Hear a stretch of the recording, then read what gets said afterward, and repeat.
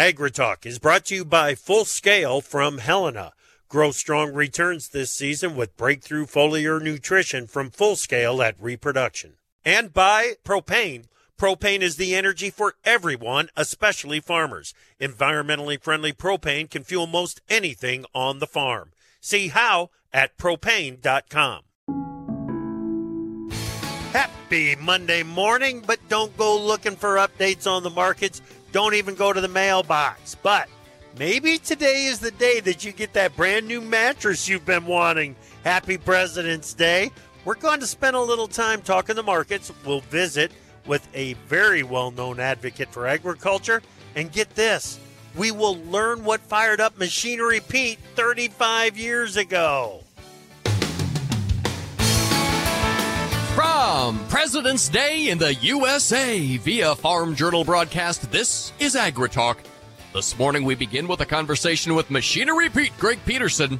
Then it's Joe Vaklovic from Standard Grain, and later from U.S. Farm Report, our own Tyne Morgan checks in. Yeah.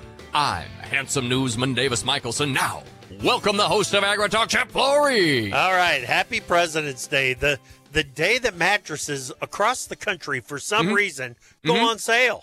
Yeah.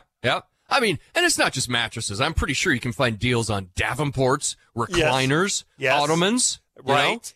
Know? Absolutely. Anything in the furniture store is on sale. Yep. And maybe I think.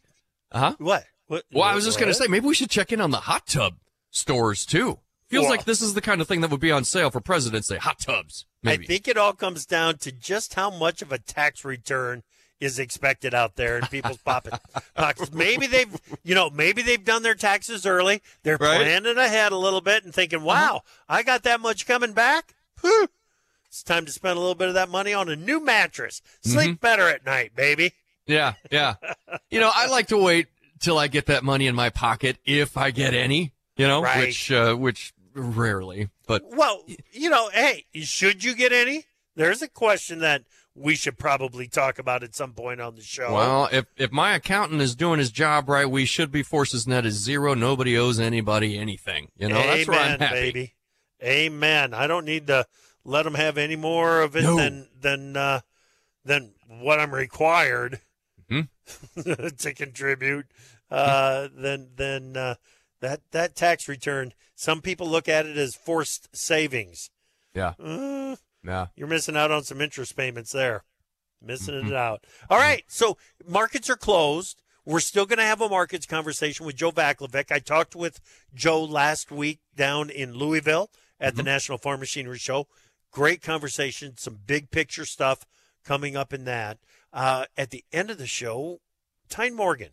Tyne and I are having a conversation about a new opportunity for me on U.S. Farm Report with Chip's Corner. Some of you may have already seen it. If you haven't seen it, I want you to stick around to the end of the show, hear about it, but it's another opportunity to get into a conversation about what was the most important conversation that we had during the week.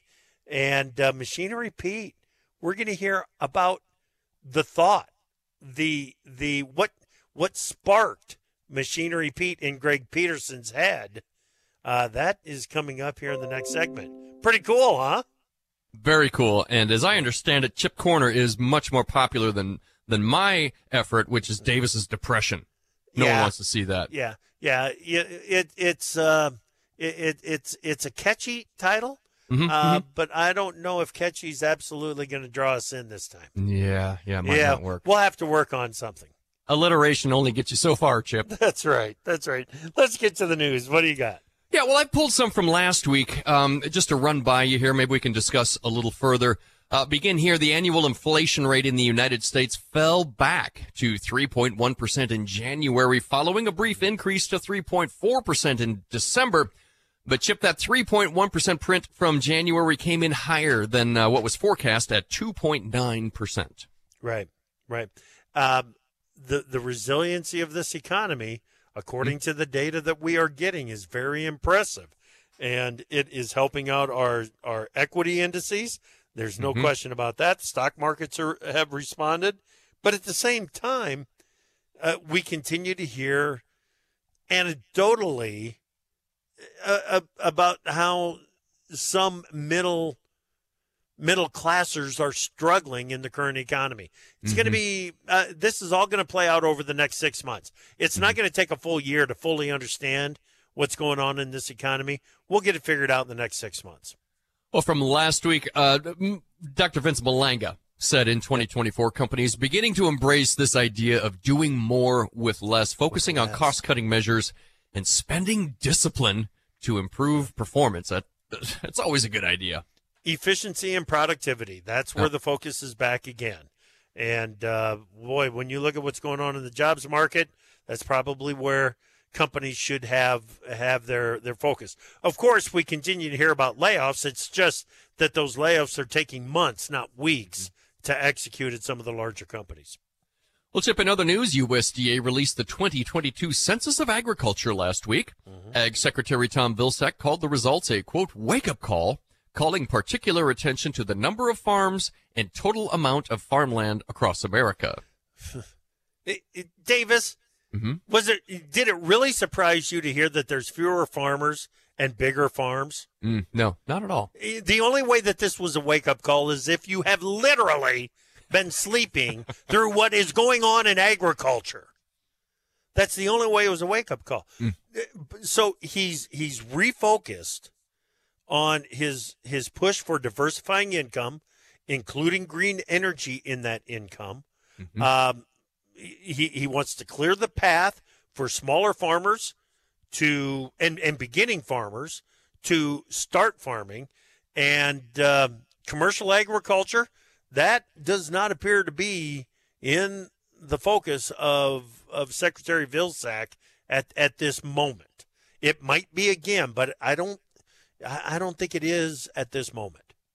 Well, Chip, here's one we didn't get to on Friday morning. The Mexican Institute for Competitiveness has highlighted Mexico's water crisis, noting severe drought affecting over 1,600 municipalities. Mexico City's affluent neighborhoods face water restrictions, with some households relying on tanker truck deliveries of water. The latest data from Mexico's drought monitor shows worsening drought conditions nationwide. It's awfully dry down in Mexico, Chip. Boy, I tell you, it's almost like there's some major cycle at play here or something like that. And you look at the dominant weather patterns. The resurgence of El Nino is already starting to weaken, and the Climate Prediction Center very recently, this month, has issued a bit of a warning. I guess I'd call it a warning, saying that El Nino is starting to weaken, and if so, that transition period, how quickly it happens, taking us back to a La Nina, is going to be very critical for the 2024 growing season. Might get off to a great start. It might feel like El Nino is going to bring us a rather benign growing season, which would be great, which would be fantastic, a normal growing season. But by the time we get to the middle of summer, La Nina could be starting to have an effect on the overall patterns again, which I don't think anybody's really too excited about at this point, dude. Yeah, indeed. Speaking of which, let's throw this one in quick. A carbon border tax in the United States under discussion as trade partners, including the EU, are moving forward with similar measures. Yeah, one of the things that I learned last week down at the National Farm Machinery Show is that we need to get some Canadians on and have them talk about what is going on with the carbon taxes up in Canada to give everybody a good understanding of that.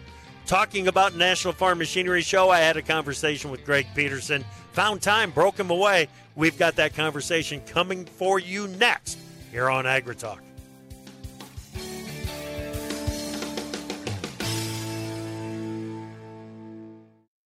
To produce higher yields and greater value at harvest, timing is everything. Full Scale from Helena helps soybeans reach their full potential with breakthrough foliar nutrition and reproduction. Full Scale delivers beneficial plant extracts and micronutrients with the added efficiency of ENC formulation technology. It gives your soybeans every opportunity to grow strong returns this season. Contact your local ag retailer or Helena representative to learn more about Full Scale. Always read and follow label instructions and check registration status before use. From powering irrigation engines to warming buildings, propane has always been a part of American farm life. Now, you can be a part of propane's future and save money at the same time. The Propane Farm Incentive Program is a research initiative that provides farmers up to $5,000 towards the purchase of new propane-powered equipment. In exchange, participants share performance data to make tomorrow's ag operations more cost-effective, more efficient, and more environmentally friendly with propane. Getting started is simple. Visit propane.com/farm incentive to see if you're eligible.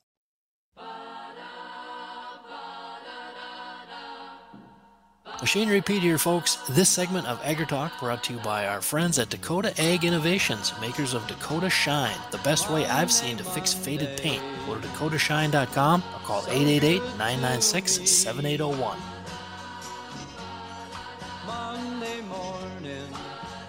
Welcome back to AgriTalk. I'm your host, Chip Flory. Happy President's Day.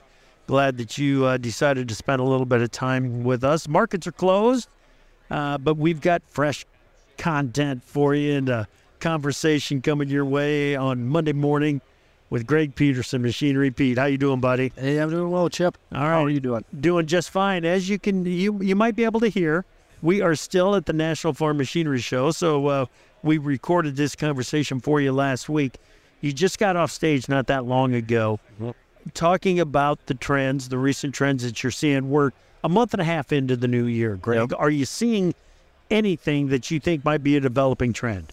Well, I think the biggest thing I was curious about when the calendar flipped, being that November and December were so hot, and then 3 years in a row I've been sort of waiting. I don't want to say the other shoe to drop, but almost, because it's been so hot. And now, of course, with the commodity markets doing what they're doing, it's like, whoa, what's going to happen? Well, I've been out across the country covering auctions, and what we're seeing is the good condition used, it's still doing well. I mean, for example, a week ago I was in southern Ohio. We filmed an auction for our TV show, retirement sale for Tim and Linda Stegbauer by the Wendt Group. Low-hourred stuff. Now, the 13 model John Deere 8285R, 1,225 hours, sold very well, brought 226. Now, that's high. It's the fourth highest, but part of my head says maybe if this was a year ago, maybe that would have been like the high or the second high. And right next to it was an 07 John Deere 8330, 1,268 hours on it, or 1,628 hours, about 194, sixth highest. Again, very strong, but just maybe not quite topping the records. Yeah. Still doing well. So I think the average condition equipment, we are starting to see a little bit softening. And now we're coming close now to March, so the volume of sales will really start to pick up. And that will be interesting as well to see if the pricing holds. Yeah, okay. You've mentioned it a couple of times now that maybe that combine market is starting to show some weakness. Mm-hmm.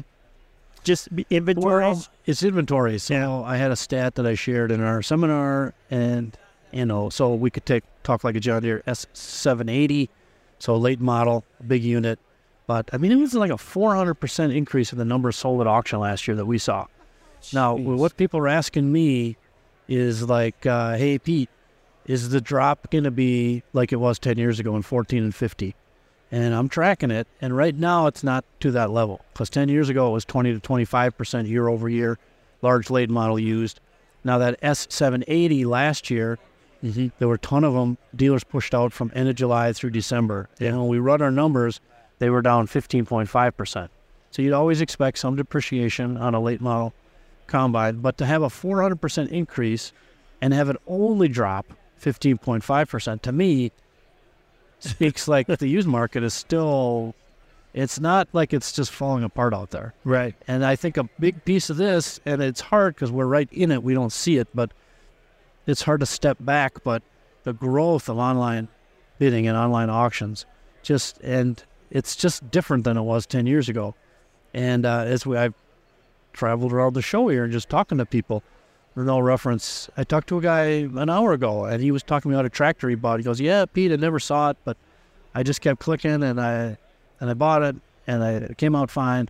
And that's just like standard now. Whereas 10 years ago, not so much. Would have never thought it. Well, we had online bidding, but I don't know. It's like right. And there was over-the-phone bidding. There was over-the-phone bidding. It's just like mentally that when the pandemic hit, it just had to yank us out of like any guardedness about the online thing. It's like, oh, well, hey.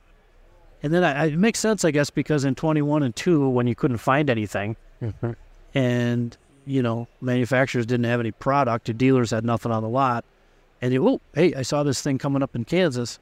You didn't have a lot of time to think about it. You just had to click the button and buy it. Yeah. And that's, even though the things are different, the supply is up, that mentality sort of drags and sticks with us, I think. And I think that's part of what we're seeing. Interesting. Okay. Yeah, as you mentioned, you had the seminar down at the National Farm Machinery Show. What were some of the questions? Okay, this is what I love most. And you get it too, Chip. You go around and you do your thing, you talk to people, but then people come up to you with their own things. Yeah. So I came off the stage, and the first dude that first was a young guy from Michigan who watches the show. So we're like, great to see a young person interested in tractors. And I asked him what his favorite was, and he said, John, you're 8400. So I told his dad, I said, you're doing a good job. Your son has good taste. That's awesome. And right behind him was a guy from Ukraine. And he said, Machinery Pete, I want to talk to you. I started an import-export business and a YouTube channel, and we have 100,000 subscribers. And I'm like, whoa, we need to talk. Yeah. And hear his story and taking stuff back there to the reality. So hopefully we can catch him on a podcast. But right behind him was a gal from where I grew up, Benson, Minnesota. Okay. And actually, while you were talking to the Case IH folks on the show, her husband, Mike O'Leary, came up and Mike from home, Mike from Benson. Yeah. So catching up on what's home. He was teasing me. He's like, you look more like your dad every day. And I'm like, well, that's a good thing. So, no, I just love the variety of it. And people, you still need the equipment you need to farm. So, again, I think that people are searching for that fit. And they've been aware of how hot the used market is. So even as dollars are becoming tighter, maybe some optimism that maybe there'll be some better buys coming up the next 6 months. Yep. Okay. As I was walking around down at the Farm Machinery Show, the conversations that they came to me with were a little bit different. It was a lot of times it started with how low can this corn market go? Right. That's the number one thing. And so when you realize just how closely connected everything is to that king corn. You put the king corn chart over the decades against my auction price chart. Yep. You got symbiosis there. Yeah. They're connected at the hip. That's right. So, yeah, it'll be real interesting to see, as we go forward. And at the farm show, it's interesting because there's sentiment. So how are you feeling? And we totally understand the way people, it's no fun, right? But then I go out and we're putting an asset up for sale, a combine, a 2-year-old combine. So at that sale in Ohio, it was interesting that it had a John Deere S670, a 15 model. Now, our data shows that the average auction price last year on a John Deere S670 combine fell 23.9%. That doesn't mimic the drop from a decade ago. But this combine only had 562 SEP hours on it. And the day before the sale, we did a walkthrough video talking to Tim and Linda Stegbauer. And I've contended for a long time that when you're selling something, you want to personalize it. Yeah. And that combine was beautiful, and it brought 200,000. Yeah. So you got the average at 100. Tim's went for 200, second highest in 14 months. So folks are willing to pay a premium for the nicest stuff, but if it's got to be the nicest. If it's got some issues, then the dollars are slipping a little bit. Yep. Okay. Only got a couple of minutes left here, Greg, but I got to ask you, when you're at a show like the National Farm Machinery Show, how many times does the question, how in the world did you get started, come up? I get asked that a lot. And in the seminar, I try to address that a little bit, and I showed a picture of my dad, Jerry. Dad's 86, Benson, Minnesota, doing well.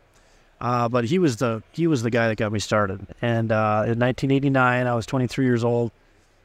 I'm an accountant by trade, and my wife got a teaching job in Rochester. We moved. It was a 6-week period. I was looking for a job, and Dad called up and said, "Come home. I'm going to show you something." And there was this auction price book. A gentleman named John Botain at Morris State Bank in Morris, Minnesota, started it in 1986 in the crunch of the 80s. And John had got promoted, didn't have time to keep doing it. My dad was sad that this book was going to go away with the auction prices because there was no internet. Yeah, the only way you knew what stuff was worth was what John started. And my dad said, "This is really good. And he said, "You're 23, you don't have kids yet." And he said, "I know you. You're kind of stubborn. It's dad knows father, knows son." Yeah. And so I just listened to my dad, and I started it. And that was 34 and a half years ago. So it's been really fun. I couldn't have predicted all the twists and turns along the way and stuff, but just a huge shout out, thank you to your listeners for pulling me along all these years and helping me. So it's been a joy.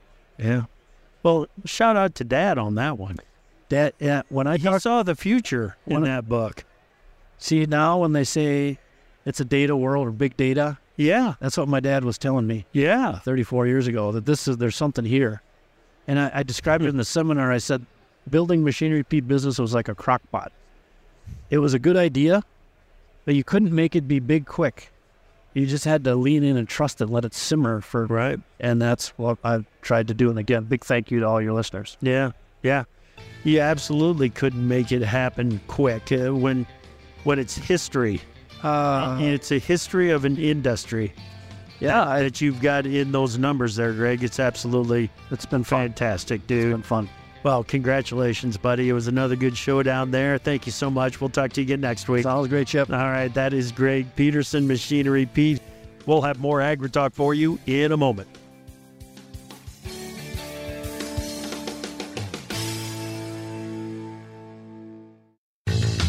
Time for Markets Now with the experts from Pro Farmer. Another President's Day with the markets closed.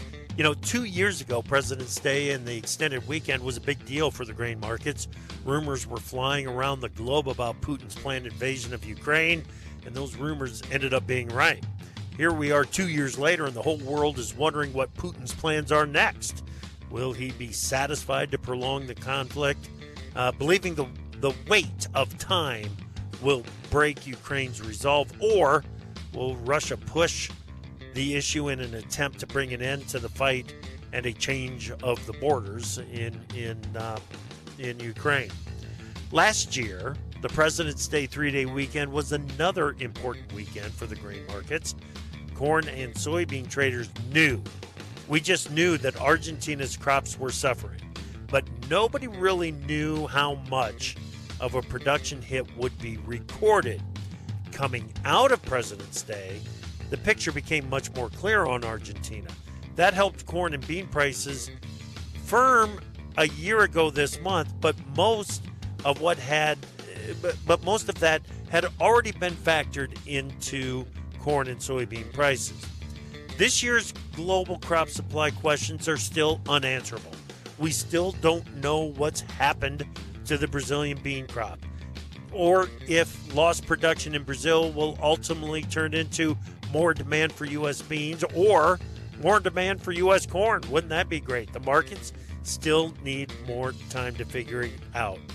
And with all of the things that are happening out there geopolitically, the corn and soybean markets have found a way to ignore what has become a seasonal rally to increase incentive to keep planting more acres. To produce higher yields and greater value at harvest, timing is everything. Full Scale from Helena helps soybeans reach their full potential with breakthrough foliar nutrition and reproduction. Full Scale delivers beneficial plant extracts and micronutrients with the added efficiency of ENC formulation technology. It gives your soybeans every opportunity to grow strong returns this season. Contact your local ag retailer or Helena representative to learn more about Full Scale. Always read and follow label instructions and check registration status before use. From powering irrigation engines to warming buildings, propane has always been a part of American farm life. Now, you can be a part of propane's future and save money at the same time. The Propane Farm Incentive Program is a research initiative that provides farmers up to $5,000 towards the purchase of new propane-powered equipment. In exchange, participants share performance data to make tomorrow's ag operations more cost-effective, more efficient, and more environmentally friendly with propane. Getting started is simple. Visit propane.com/farm incentive to see if you're eligible.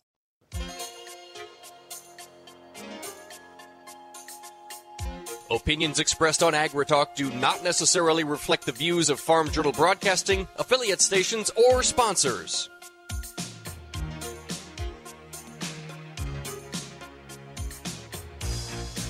Welcome back to AgriTalk. I'm your host, Chip Flory. Glad that you're with us on this Monday morning. It's President's Day. The markets are closed, but we're going to have a market conversation with Joe Vaclavic. Joe, how's it going, buddy? Good. It's good to see you in the flesh. We're here in Louisville taping. Crowded show. Lots of people. Turn out. Yeah, absolutely. How things at Standard Grain? Good. Busy. I'm in the podcast business basically full time. So right. I do what you do, kind of, I guess. I talk a lot. I talk too much, probably. Well, now, we've talked about your podcast on the afternoon show. We talked about it briefly. But tell us a little bit about it. So I started doing a podcast in 2020 kind of as an experiment, I guess. I wanted to see if anybody would listen to it. I'd always done radio for you and for AM stations all across the country and stuff. And I figured, you know what, I'll give it a shot and see if anybody is interested in listening to it. And now this is going on our 5th year, I think. And the listener base and the viewers on YouTube continue to increase. So it's turned into a full-time job for me, basically. Yeah. And if you're looking for something to get your morning started, it's there early in the morning. Yeah, we tape at 5:30 a.m. Central, and everything's posted by 6 a.m. Central. So, the people who love it, there are people who listen every single day. There are people whose wives come up to me and they tell me, "You're the first voice I hear every morning." They're like angry about it, but I guess that's good for me. I mean, overall, if people are listening. That's fantastic. Okay, down at the National Farm Machinery Show, you were on the U.S. Farm Report this weekend on the panel with Tyne Morgan. The number one question, Joe, that I've had from a couple of days of walking around down here in Louisville is just how low can the markets go? They start with corn, so I'll start with corn with you. How low can this market go? This has been a big question. I think this is one of the biggest questions in the market because for this reason. So we had this whole COVID inflation nonsense, whatever you want to call it, but it resulted in everything on the planet being more expensive to the tune of 20, 25, 30, 35%, whatever the number is. So the corn market right now is the fundamental setup is very bearish. The supply and demand situation is very bearish. So the question for me now is, what is a new bottom of the barrel corn price in a post-COVID, post-inflation environment? Prior to COVID and prior to inflation, and let's say the era from 2006 through most of 2020, $3 was the bottom of the barrel. That was as cheap as you got in the most bearish of situations. So right now we're in the most bearish of situations. What's the new bottom of the barrel? Should it be 20 or 30% higher like everything else on the planet, or does that not apply? I don't know, but I think that's the question. Yeah.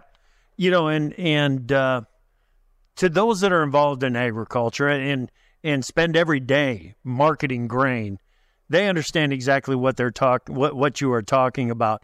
But for a more casual observer of what's going on in the markets, what does this mean to the corn growers out there when we talk about a front month corn contract that's under 4.25 coming off a high in that contract that was up over $7, right? Yeah. What it means is that there's no profitability. So if you're a farmer, you're still holding on to 2023 corn bushels. Those bushels, as it relates to profitability on your farm, they're probably not profitable. Right. And there are exceptions. There are people who don't borrow money or don't pay cash rent. There are exceptions. For 2024, crops that are going to go into the ground this spring, the price of the commodity has come down faster than the price of the inputs. Things like fertilizer are going to be down a little bit, but inputs are pretty sticky. And things like cash rent tend to have a 3-year lag, maybe more than that. So you're in a situation where the price of the commodity, which moves every day and can move a lot, has moved down much faster than the input costs, which leaves you with negative margins in a lot of situations. What is this market trying to do right now with the lower prices? What is it trying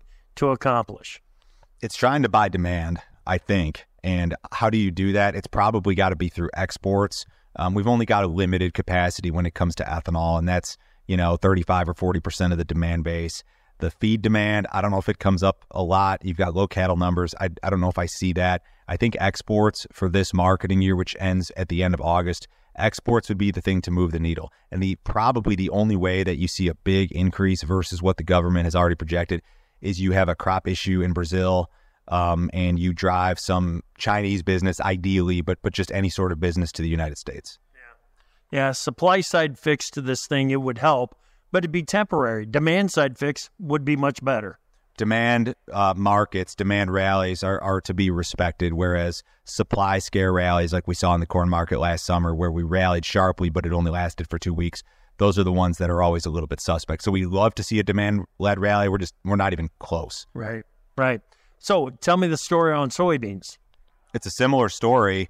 The story there, though, is a lot less. I have even less optimism about exports there. Brazil's got what appears to be a pretty big crop. It's not going to be a record. They had some early season drought issues, but Brazil is really just eating our lunch on the export market. I mean, when it comes to soybeans landed in China, China's our everybody's biggest export market. I mean, you're talking like $1.50 bushel cheaper out of Brazil versus the United States. We're doing some business out of the Gulf. We're still selling beans to China, but the soybean export program is very much lackluster. Where you are seeing a bright spot is in soybean crush domestically, and that's going to be the story moving forward. Big picture, we're going to use a lot more soybeans domestically. We're going to export a lot less, but we're in the middle or maybe at the beginning of that transition right now, and that transition just ain't going so well. Right. Do you like the trends that you're seeing in the soy balance sheet? You know, we do have crush pointed in the right direction. Soybean oil stocks are pointed in the right direction too. They're coming down, but there's going to be a lot of meal out there. Can we deal with those kinds of trends? No, I don't like the trends. So USDA had this ag outlook forum out, and these are just early. They're guesses at the very best, right? But at the same time, like I took pencil to paper and punched them into a spreadsheet, and I was playing around with different possibilities. It's going to be really tough to get your soybean ending stocks or stocks to use situation into something that would be more friendly. It's going to be tough to do. USDA, in my opinion, for this new crop marketing, they're very early guess. I think they're too high on exports. They're penciling in higher exports year over year, which just doesn't make sense to me unless, you have a Brazil crop problem this year or next year. They could be a little bit low on crush. I could see the crush number coming up a little bit. They're expecting another 100 million bushels. I think they could be light for this year and for next year with that number. So I think if there is a demand optimism, it's this crush expansion. It's some of these rules and regulations coming out of states like California. It's the renewable diesel thing, all of that. Yeah. The renewable diesel, the sustainable aviation fuel, most proponents like to argue that it's 2005, 2007 for the ethanol industry. Is that kind of how you see it? I think it could be. There's still a lot of uncertainties, like how some of these emissions are going to be treated. I know we've got some guidance from the government forthcoming that could move the needle one way or the other. But from what I've been told about how the airlines are thinking about this, about how people in the know are thinking about this, it's very much a go. It's very much happening. Would you know it by looking at corn and soybean prices? No, you wouldn't. Right. But maybe it's just going to take a little bit longer, or the market's just not paying attention right now. Okay. Back to those numbers that we got from USDA at the end of last week. The carryover numbers, 435, I believe it was, on soybeans for the end of the 24 or 25 marketing year. What was it on corn? Like 2.5 billion bushels, something like that? North of 2.5. And the more important way to look at supply and demand is through the stocks to use ratio. Sure. So you're talking stocks to use ratio for U.S. corn. I believe it was like 17.2% implied. That would be the highest since your pre-ethanol days, like 2005, 2006, which if you guys aren't aware, that's a bad look. That's a really bad look, and it was not a good time in those years prior to the ethanol boom. So you got to hope that something gives. Honestly, it's probably gonna be a weather issue if something's gonna give. That's the most likely thing that could change. That yield number on the balance sheet is what could change things the quickest. I mean, it could change in 3 weeks. You get the right weather pattern, or I guess in this case the wrong weather pattern, but that's what could really fix the balance sheets and make it a little bit more friendly looking for the farmer. The other thing, which is much slower, of course, is demand. Yeah. When you start talking about the kind of carryover numbers that USDA showed us last week for the 24-25 marketing year, the concern that I get is that supplies are starting to snowball on us. And to fix that supply side issue, you got to have the weather problems, and it feels like that's where we're at. Yeah, and without the weather problems, I would venture to say that it looks almost hopelessly bearish. And I've seen these situations before, and you have too, where you'll see USDA numbers that just look like we can never rally ever again. And I hope that we're toward the tail end of the bearish news here. because, they say you got to feed the bull. You kind of got to feed the bear too, to some extent. Like, you want to, these guys who are short the market, these large money managers, they've got a lot in their favor. I mean, they get continuous bearish news from the government. You're seeing bearish stuff out of South America. You've got carries in the market, which means if you're short, you get to roll forward into a carry. It's to your advantage. You just need one of these things to change. You need something to change to get attitudes to just become a little uncertain just for a second. Right. And that's what we need for a rally. Okay, we only got about a minute left here, but I want you to tell me, what is it going to take to get the funds to stop selling? That's a good question. So, I mean, historically, the position of large money managers is near extremes in the corn market and the soybean market, not so much in wheat. So I don't know. I just think you're going to need some little change. And the statistic is that every year, I think for the last at least 15 years, maybe more than that, there's always a short covering event in the corn market. You see the funds exit that short position entirely and get long at least 100,000, 200,000 contracts throughout the course of every single calendar year. That's not a guarantee that it's going to happen this year, but history does tend to repeat itself. My fear is that it happens, but it happens too late. Like, it happens in August or something, like after all the old crop's already been dumped, and guys will still have some new crop to price, of course, but that would be my concern, is that either it never happens or it happens late.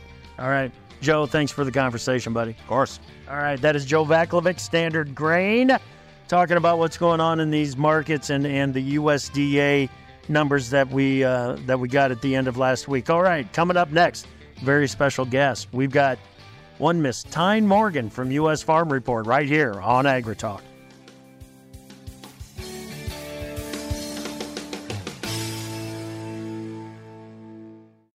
From powering irrigation engines to warming buildings, propane has always been a part of American farm life. Now, you can be a part of propane's future and save money at the same time. The Propane Farm Incentive Program is a research initiative that provides farmers up to $5,000 towards the purchase of new propane-powered equipment. In exchange, participants share performance data to make tomorrow's ag operations more cost-effective, more efficient, and more environmentally friendly with propane. Getting started is simple. Visit propane.com/farm incentive to see if you're eligible. To produce higher yields and greater value at harvest, timing is everything.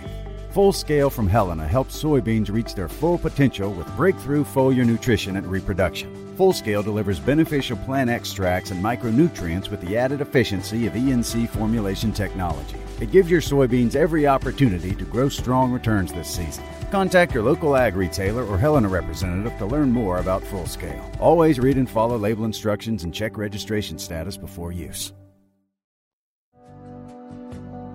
You can't see us, and we can't see you, so don't go changing. Listen just the way you are to AgriTalk.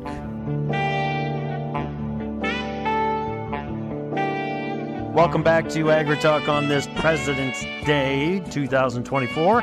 Markets are closed, but we've got a very interesting conversation coming our way right now. Tyne Morgan, the host of U.S. Farm Report. How are you, Tyne? I'm good, but you just said this was going to be an interesting conversation, so I feel a little pressured right now. Well, when we talk about the topic of this conversation, I think it's interesting because you've given me a new opportunity at U.S. Farm Report, and I want to talk about it so that people know what's going on U.S. Farm Report now. Every weekend is Chip's Corner. Why? When you look at AgriTalk and the number of people that you interview every single week for both AgriTalk AM and AgriTalk PM, it can be hard to keep up on all of the information. And I know that a lot of people do that live, or the AgriTalk podcast is pretty popular. But when we were looking at U.S. Farm Report post John Phipps, after John Phipps decided to retire, we were trying to, what kind of perspective could we bring that would still be unique but timely? And so the first thing we thought about, of course, was you. And instead of having to come up with custom content every week, you have so many great interviews that you're doing every single week.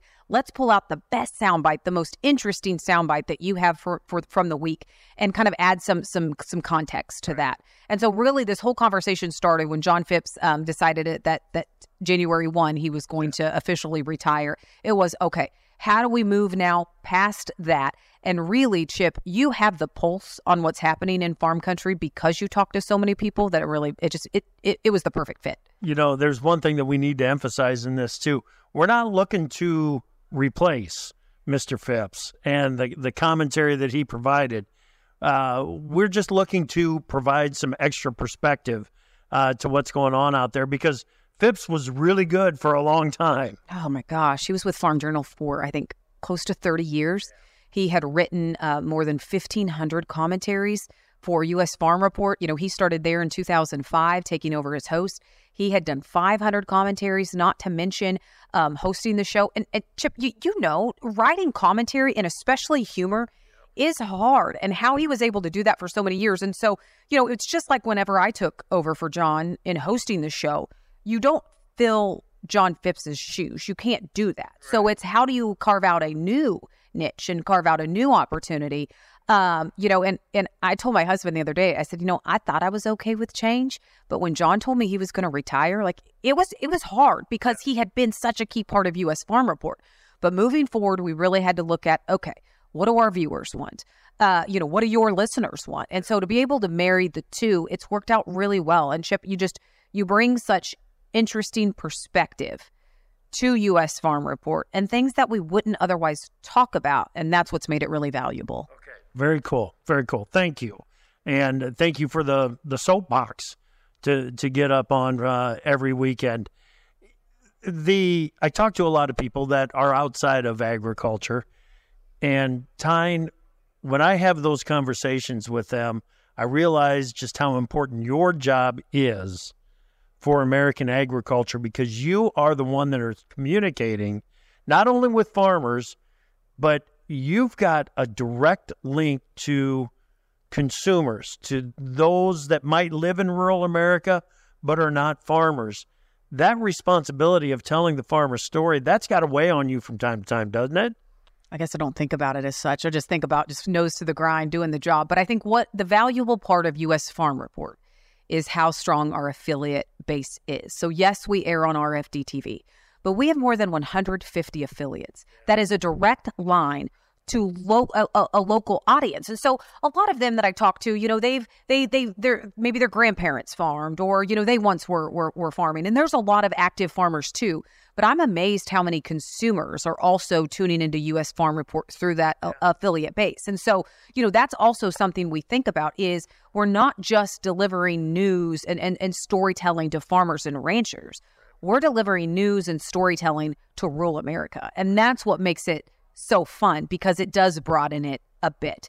And I guess, yeah, there's a little bit of pressure when you think about it. But I think as long as, you know, that is our focus. And, you know, when you tune into the show, I don't want you to know my personal opinion about things, right? I don't want you to know. I mean, you can ask my husband. I am very opinionated. I just cannot show it on the show. That's part of being a journalist, part of being a host. And I do like that aspect of it. Yeah. But, you know, it's also a reminder that no matter what, I live in the heart of rural America. And so trying to figure out, just like you, what matters to farmers and ranchers, what matters to the average rural American today, we know because we live it every day. Right. To me, U.S. Farm Report isn't just a job. I mean, I live in the heart of rural America. It's what I do. It's where I am. And so, you know, being able to bring that perspective to the show every week, and it's an honor. Yeah.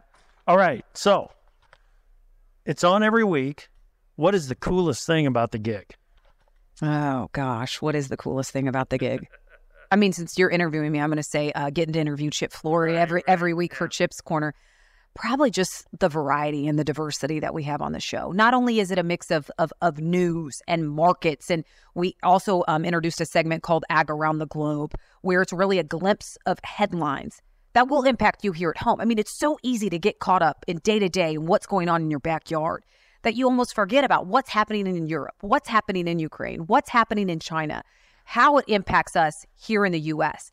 And so we added that around there too. And I think just that variety, but plus the storytelling. The storytelling's my favorite. You know, that is really my favorite part of the show, is being able to do that. But I think timely information, the variety, and the diversity, I think that's my favorite part. But it's a cool job. This is my dream job. This is my dream job. I love it. My husband says, well, if you didn't do this, what would you be doing? And Chip, I don't have an answer. I don't know. I mean, I love what I do. So I don't know what I would be doing, because this is all I see myself doing. Okay. If this is it, what's next? What's next for U.S. Farm Report? Just to keep making sure that we continue to be relevant and that trusted voice for farmers. It is in midst of the chaos and just the clutter and the noise that's out there. How do we make sure that we stay in tune with what farmers and ranchers and rural Americans want, but yet continue to be that trusted voice? U.S. Farm Report will celebrate 50 years next year. Yeah. 50 years. I don't take that lightly. It's been on the air since 1975, longer than I have been alive. Yep. And so it's how do we carry that torch for the next generation? Outstanding. Tyne, thank you so much. Thanks, Chip. All right, that is Tyne Morgan, the host of U.S. Farm Report. I'm on there with her every weekend now with Chip's Corner. Hey, thank you so much for listening on this President's Day. Come back this afternoon. Davis and I will go over the USDA Ag Outlook Forum right here on AgriTalk.